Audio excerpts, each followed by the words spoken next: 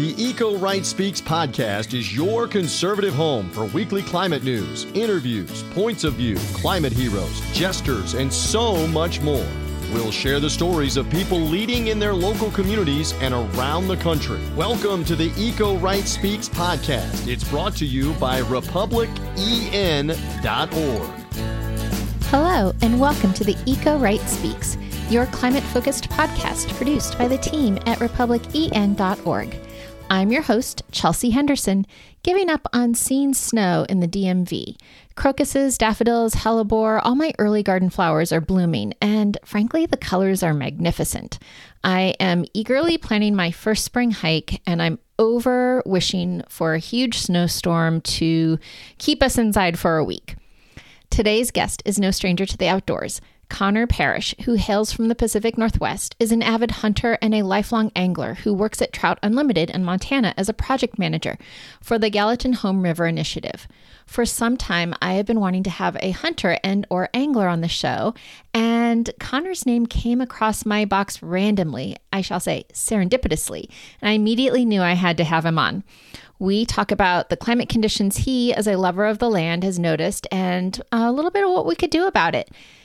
Listeners, do you have a guest idea? Email me at Chelsea, CHELSEA at republicen.org and share your suggestions with me. This is your show too. And now my conversation with Connor Parrish.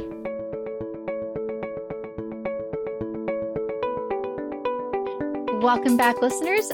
Super stoked to be in conversation today with Connor Parrish. Connor, welcome to the show. Hi, Chelsea. Thanks for having me. So as I was chatting with you before we started recording, this is our 6th season of the Eco Right Speaks, and I have been dying to have a hunter or an angler come on the show, and you're both. I'll try and represent both communities. So one reason why I've been so gung-ho to have someone on the show who is a hunter and angler is that really there is no other hobby I can think of with such an affinity for the land and changes you might be seeing in the land. Schedules for when permits are allowed in many cases are determined, I think, by seasons and weather and what's happening with the various critters during those particular seasons. So I'm just curious to hear, and we can separate out the conversation between the hunting side and the angling side, but what sort of climate impacts you're seeing as you undertake these two activities? Yeah, sure. So, it's stuff that you don't see like on an individual day. It's kind of, trends over time, like all this climate stuff is, right? We have big weather events and things like that, but that's not necessarily tied to climate change one way or another. But I think a big one, like on the fishing side of things. So full disclosure, I work for Trout Unlimited. So I have my kind of background and roots tied in fisheries conservation work. But as an angler, I grew up primarily fishing for trout and sometimes salmon and steelhead. And I actually grew up in Washington. So I grew up in the Pacific Northwest before moving over to Montana. But those fish species that I primarily like to pursue and to catch either for fun or for food really need cold water. And so obviously, as the climate warms and the average air temperature warms, that also starts to impact the temperature of our streams. And when you're talking about trout, salmon, steelhead, those fish evolved in really cold environments. And so they can't handle warm temperatures. Actually, the oxygen levels decrease the warmer water gets. It's just like a natural thing. So warm water has a lower capacity to hold oxygen. And so that impacts them. So that's a long way of saying that basically as it gets warmer, there's less days that you can fish in certain areas, and those fish species actually start to shift, typically upstream to find colder water. I was going to ask you where they go if they're looking for cold water. They're going north. Yeah, for the most part. Yeah. So yeah, that's the nice thing about fish like trout. They're pretty mobile, so they can move upstream.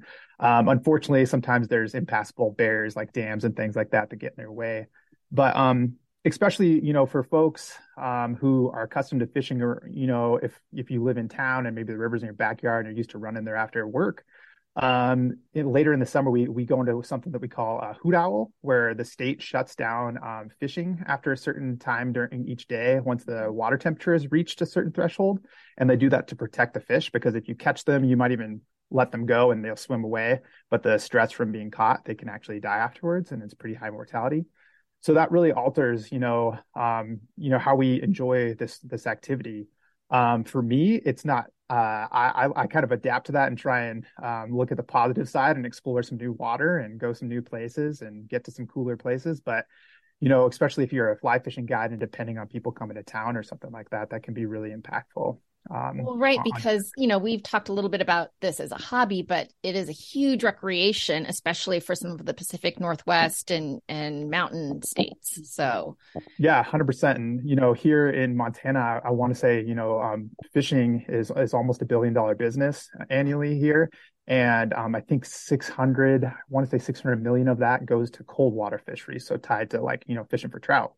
So when you start altering how many days people can be in the water, that really impacts, the bottom line, especially for fly fishing anglers as well. And then when people are kind of pushing the limits, because sometimes we'll be fishing, anytime the water hits like 67 degrees, I carry a little nerdy thermometer around with me. And when it hits 67 degrees, I quit. But anywhere around there, I'm not fishing. I just go somewhere else, so I'm not having a negative impact on the resource. So sometimes it's hard for folks to make that call, and if it's between you finishing a day with a client and not, you might push it. I don't know. So aside from changing where the fish might swim, does the warmer water also impact things like spawning and reproduction and the size that the fish grow? Yeah, for sure. In some ways, like warmer water can make for bigger fish, actually. Mm-hmm. But there's that's the hard thing in all this science and stuff. It's I wish I had a black and white answer for everything. But yeah, so generally somewhat warmer water can increase fish growth, but when you get to a certain point, it starts to go down. So yeah, it can impact them. Spawn timings can definitely shift. Depending on the species, they take their cues from sunlight, but also water temperature is a big part of it, especially for some of our fish that depend on signals like high flow to get into places to spawn. It can be a big problem. When I lived in Washington, I think it was 2015 was one of our biggest drought years we ever had. And we had a lot of fish migrate up the main river over there, the Columbia River. And then a lot of the tributaries were too hot for them to actually reach their spawning ground. So a lot of them just sat in the Columbia, and it got so warm that a lot of them succumbed to disease and infection and stuff like that, and never even made it to their spawning grounds. And that had a huge impact on the fishery that year. They had to close some of our most productive fisheries in the upper Columbia. Well, that was one thing I was going to ask too, is about droughts. I'm on the East Coast, and we hear these stories all the time about not just wildfires, which certainly ravage that part of the country, but also drought situations. So some of these fish require a certain flow of the rivers that they swim in to get to where they want to go?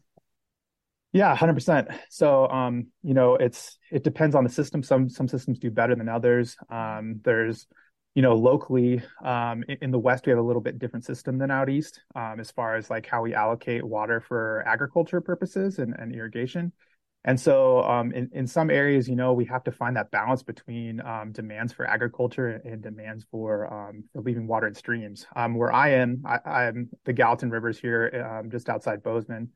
And during the summer months, there's actually a period in which the water rights that are out there allocated for landowners actually exceeds the amount of flow that could be in the river 5 times over. Wow. So the only reason the river is still flowing is because the agricultural community has decided that it's important to them to make sure that the river is flowing.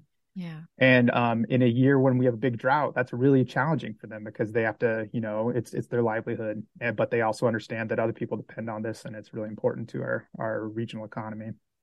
How would you rate the level of awareness from other passionate anglers like yourself for the climate impacts on fishing? Yeah, I think it's just super variable. Some people, they just want to kind of, brush it underneath the rug and blame it on some other things, and try and find some other solutions where they can, turn a switch on and off or blame it on, some people can say, oh, we should just stock more fish using hatcheries, or we should get the irrigators to add more water to the stream. But the reality is that we've been working with a, kind of more well-known amount of water for a while, and now it's changing. And so I would say it just depends what communities you're in. Some people are acutely aware of it, especially I think when you get near some of those agricultural places where there's a lot of overlap between the fishing community and the agriculture community. Because when we have a drought, we all hurt. Yeah, for sure. So let's shift over to the hunting side. Sure. And it sounds like you're a relatively new hunter. Yeah, so my grandfather he hunted a ton, but my dad was like an accident baby. So like he's by far the youngest of my grandfather's children, and then I'm the youngest grandchild. So by the time my grandpa stopped hunting, I think I was 5 or something like that. So I didn't really have a hunting mentor to get into that. But then, yeah, I think I started hunting when I was 22 and I'm 34 now. So, and honestly, it's pretty much my favorite activity now. So more than fishing, we won't tell fishing that you said that. It's okay. I still really enjoy fishing, but I don't know, the whole tie to the landscape thing that you kind of talked about in the introduction. I've just never found a better way to be out there and experience the landscape, than hunting. I've hiked and backpacked and fished and stuff my whole life, but hiking out in the middle of the night so I can, or early in the morning so I can get to a spot, and then watching the world kind of come alive and sneaking around is a pretty amazing way to experience the landscape. So. We're energy optimists and climate realists. Stand with us at republicen.org. Now back to this week's episode. So the climate changes that you're seeing in that sport are more probably land-based than animal-based. Yeah. So, most of the species that you can hunt are in pretty big numbers. So there hasn't been drastic decreases in some of them. However, especially when I was in Washington, in 2014, we had what at the time was the largest wildfire in the state. It was broken the following year, actually, sadly. But I was living up north, and a lot of the area that burnt that summer was the habitat that mule deer depend on for their winter range. So mule deer, there's a variety of different lifestyles of mule deer, but in some of the mountainous areas, these deer travel way up into the mountains during the summer, feeding on all the really great lush green stuff. And then in the winter, the snow pushes them out of the mountains, so they're down low, eating on sagebrush and grass and stuff like that. And when you have a huge fire that burns that winter range, they don't really have options. So in the winter, they get pushed down by that snow, and then they get down there, and their food that drier stuff takes a long time to recover. There's a bunch of other issues with non-native species that are kind of taking over those environments. And because of that, the survival of those animals really crashes, especially if you get a bad winter on top of that. So, yeah, we saw the numbers decreasing, and that's one of the reasons we moved from Montana or from Washington to Montana. There's just kind of healthier wildlife populations here. Yeah, interesting. So, Trout Unlimited, is this a state chapter, or how's the organization structured? I know the national chapter, but I wasn't sure they had affiliates in states or how that structure works. Sure. So it's super complicated. So it's understandable. You want to get it. So I work for Trout Unlimited National, but I'm located here in Montana. I work very closely with our local chapter, which is the Madison Gallatin Trout Unlimited chapter. We actually ask them for funding for different projects and work with them all the time. And then Montana Trout Unlimited is its own state-based organization, but we overlap a ton. So it's very confusing. No, I used to work at the National Wildlife Federation, and it was sort of similar, where the states had an affiliate organization that was choosing to be affiliated with us, but we had no governance over the state group. So very you totally get it then. Model. And are there specific climate policies or actions that you guys are looking for at Trout Unlimited? Sure. So I don't delve too much into the policy side of things. I've worked a lot of fisheries jobs in my life, and this is the first one I've actually worked with. I have a legal team here that works, and so I get to kind of pick their brain on different stuff. But a lot of the work we're trying to do is try and build resiliency for fish populations, and you can tie a lot of parallels to that fish resiliency work to wildlife as well. Basically, like we're talking about, fish can move. So if you can make sure that they have access to cold water habitat upstream, or to quality habitat or to do different management actions to hopefully actually increase water and keep it in the stream, then that can have huge benefits. A lot of our work, what we're doing is, at least on my end, is trying to do stream restoration or improvement projects where we're trying to fix things that have been damaged by really like historic logging and mining practices. Like the folks aren't around who did that work anymore. Right. So not pointing the blame at them. Right. But, Not the modern day, but yeah. yeah. But I think to be in this business, you kind of got to be an optimist. And the fact that our landscape has been really impacted, even here, we're right outside Yellowstone National Park, and most people think this is like the most pristine landscape, but there's not too many forests around that haven't been cut, or minerals that haven't been extracted in some way, or streams that have been altered. And so while that's unfortunate in some ways, it also provides an opportunity to try to improve stream habitat, because if everything was pristine and we're having these climate issues right now, we wouldn't have as many options to improve things, right? So things like removing culverts can be a problem for fish. If they're installed incorrectly, it can create a passage barrier where fish can't move upstream to colder water or to spawning habitat. We also try and do habitat improvement projects where we take like a straightened stream channel, turn it into a meander. That slows down the water, keeps it on the landscape longer. Most of our streams are ran by snowpack. So when that snowpack melts and runs off really quickly, then it's not there later in the year. So if we can slow it down, it stays around longer. And then the folks that I work with in my office, they do a lot of work actually working with landowners, and they'll lease water from them and keep it in stream rather than having it be used for agriculture if that producer doesn't need it.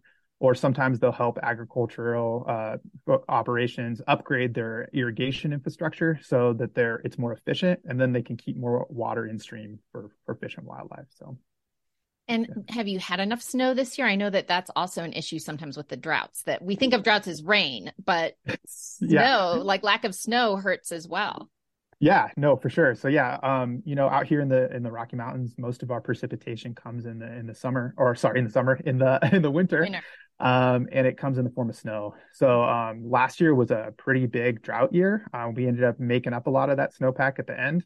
But this year so far we're looking pretty good. This is actually I haven't been in Montana for super long, and a lot of the people who've been here their whole lives say this is a normal Montana winter. So far we're looking pretty good, and we just hope it keeps that way. Last year we had a drought, and then we made up a ton of it in like the late winter, but then we got a crazy rain event on top of that snow, and it melted off really quickly. And I'm sure a lot of your listeners are familiar with the Yellowstone floods, and that's where I live, is over on the Yellowstone. So it's kind of crazy to see all that water come down and the damage they could have. So yeah, some of those images were crazy from that. I forgot about that until you just mentioned it, but it was pretty amazing. So one more question. Do you ice fish by any chance? Sometimes there was a time in my life where I did more of it. I'd like to get back into it. Where I live, there's not many lakes around right now, so I have to travel to them, and traveling for ice fishing is kind of a foreign thing to me. Like, wait, I want it to be in my backyard. Yeah, exactly. But yeah, I mean, ice fishing is definitely something that would be impacted by climate change. The number of ice-free days and stuff like that starts really impacting, how many days you could be out there on the water if we have a warmer year, for sure. So, well, I've never actually fished in my life, and I've never hunted in my life, but growing up in Maine around a lot of people that did, sure. I was just kind of too girly when I was young and would have had the opportunity, and now I don't live there anymore. But I've become really obsessed over the last month with this idea of learning how to ice fish. And, it's not going to happen outside the Washington, D.C. area, but I might need to figure out a way to go back home and find somebody to teach me how to do it. Because to me, that sort of sounds like my kind of fishing. Like, you're outside. I love winter culture, winter weather. So as long as you have warm gear and something hot to drink, I think I could do it. No, it's a lot of fun. I mean, you can, especially if it's not windy. Wind kind of makes it brutal, but yeah, it's a lot of fun. It can be a pretty fun social thing too, having folks out there hanging out together.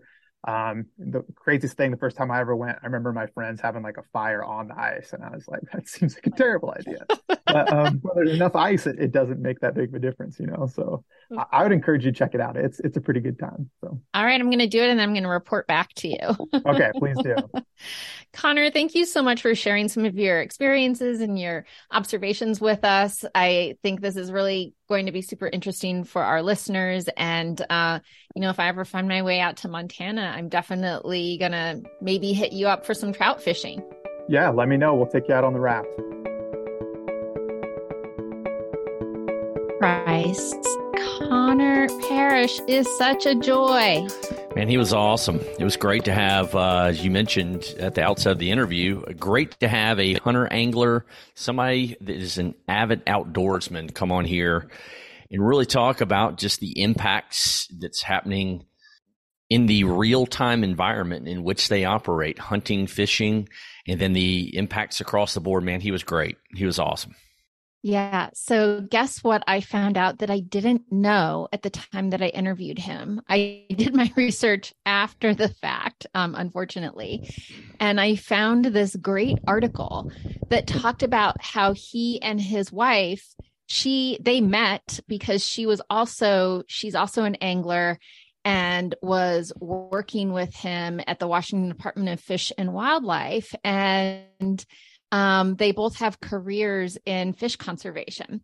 So just kind of a cool thing, a cool,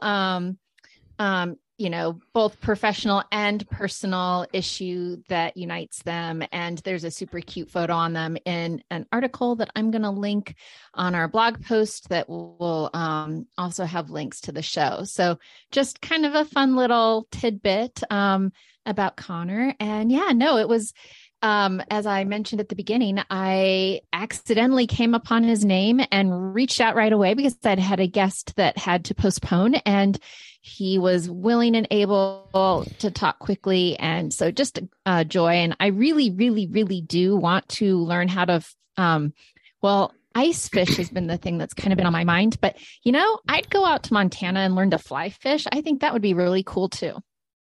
Yeah, it would be a lot of fun. I've always wanted to go out there. I'm not an avid fisherman, but I've attempted it several times over the years, high school and, my kids down at the beach and the ocean. But ice fishing, fly fishing, I can make the ice fishing happen for you with plenty of friends in Minnesota who go up to the, even past the Iron Range. We can make that one happen for you anytime because I see their photos and sitting in their little ice huts and having their little hole in the ice. Yeah. I'm fascinated by ice fishing. I am too. I mean, it looks fun and I know it's cold, but I don't care because as we have established on this show many times, I like the cold. Well, I do too, and it's not going to stick around for long because it's going to be almost 80 degrees here in the upstate of South Carolina again today. So I'm not ready for winter to give way just yet because of the humidity that is coming for us, at least in this neck of the woods. Before we go any further, but again, thank you to Connor Parrish, man. He was just great. So thank you to him and Trout Unlimited. But let's give a shout out to some new members who have signed up to stand with us at Republican.org, which you can do online, Republican.org/join. Ronnie C. in Florida, Georgette A. in Indiana, Phil S. in Delaware, Sarah A. in Oklahoma, and Regina B. in California. Once again, we got to pretty much all the lower 48 covered, it feels like, from coast to coast and places in between, Chelsea. Pretty amazing. It's always, I love hearing the snapshot. These are just snapshots that we read of the people that have recently joined us. And like we said last week, it's just always kind of remarkable to hear the places that people are from. And I always wonder what it was that drew them to us because, it's a big internet out there. There are a lot of different options for people to affiliate with. And so we're always proud when somebody wants to be with us.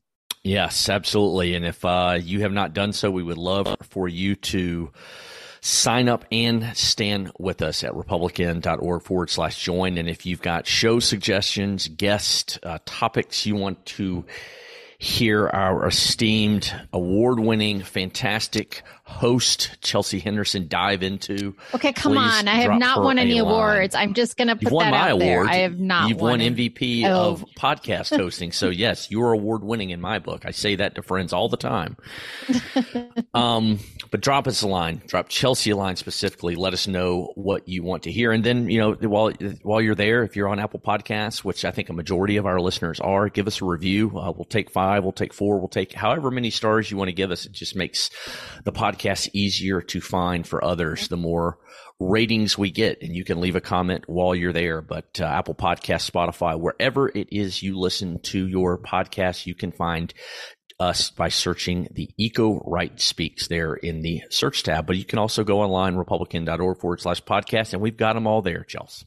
That's right. So please, please, please, I love 5 stars. I need affirmation from more than just price. So, everyone likes a compliment, and I am no stranger to that. You are fantastic at what you do, Chelsea. Another great episode. We will have more for you again. Remember, don't forget, every Tuesday we drop a new episode, and they are fairly timeless. These are mostly timeless interviews that you can go back and listen. So if you're new to season 6, did not hear any of season 5 or 4, you can go online and listen to those. Some great past guests that we've had. I won't even begin to shout out, Chelsea. And I highly recommend that people do that because, as Price said, they're pretty they're evergreen, I think. So listen, learn, and even if it is something that's really specific about the past, we can all always stand to learn a little bit about history. So even recent history. Yes, absolutely. Well, until next week, we'll bid you adieu, Chelsea. Until then, we'll talk to you on the other side. All right, Price. Thanks for listening to this week's edition of the Eco Right Speaks podcast, brought to you by the team at republicen.org.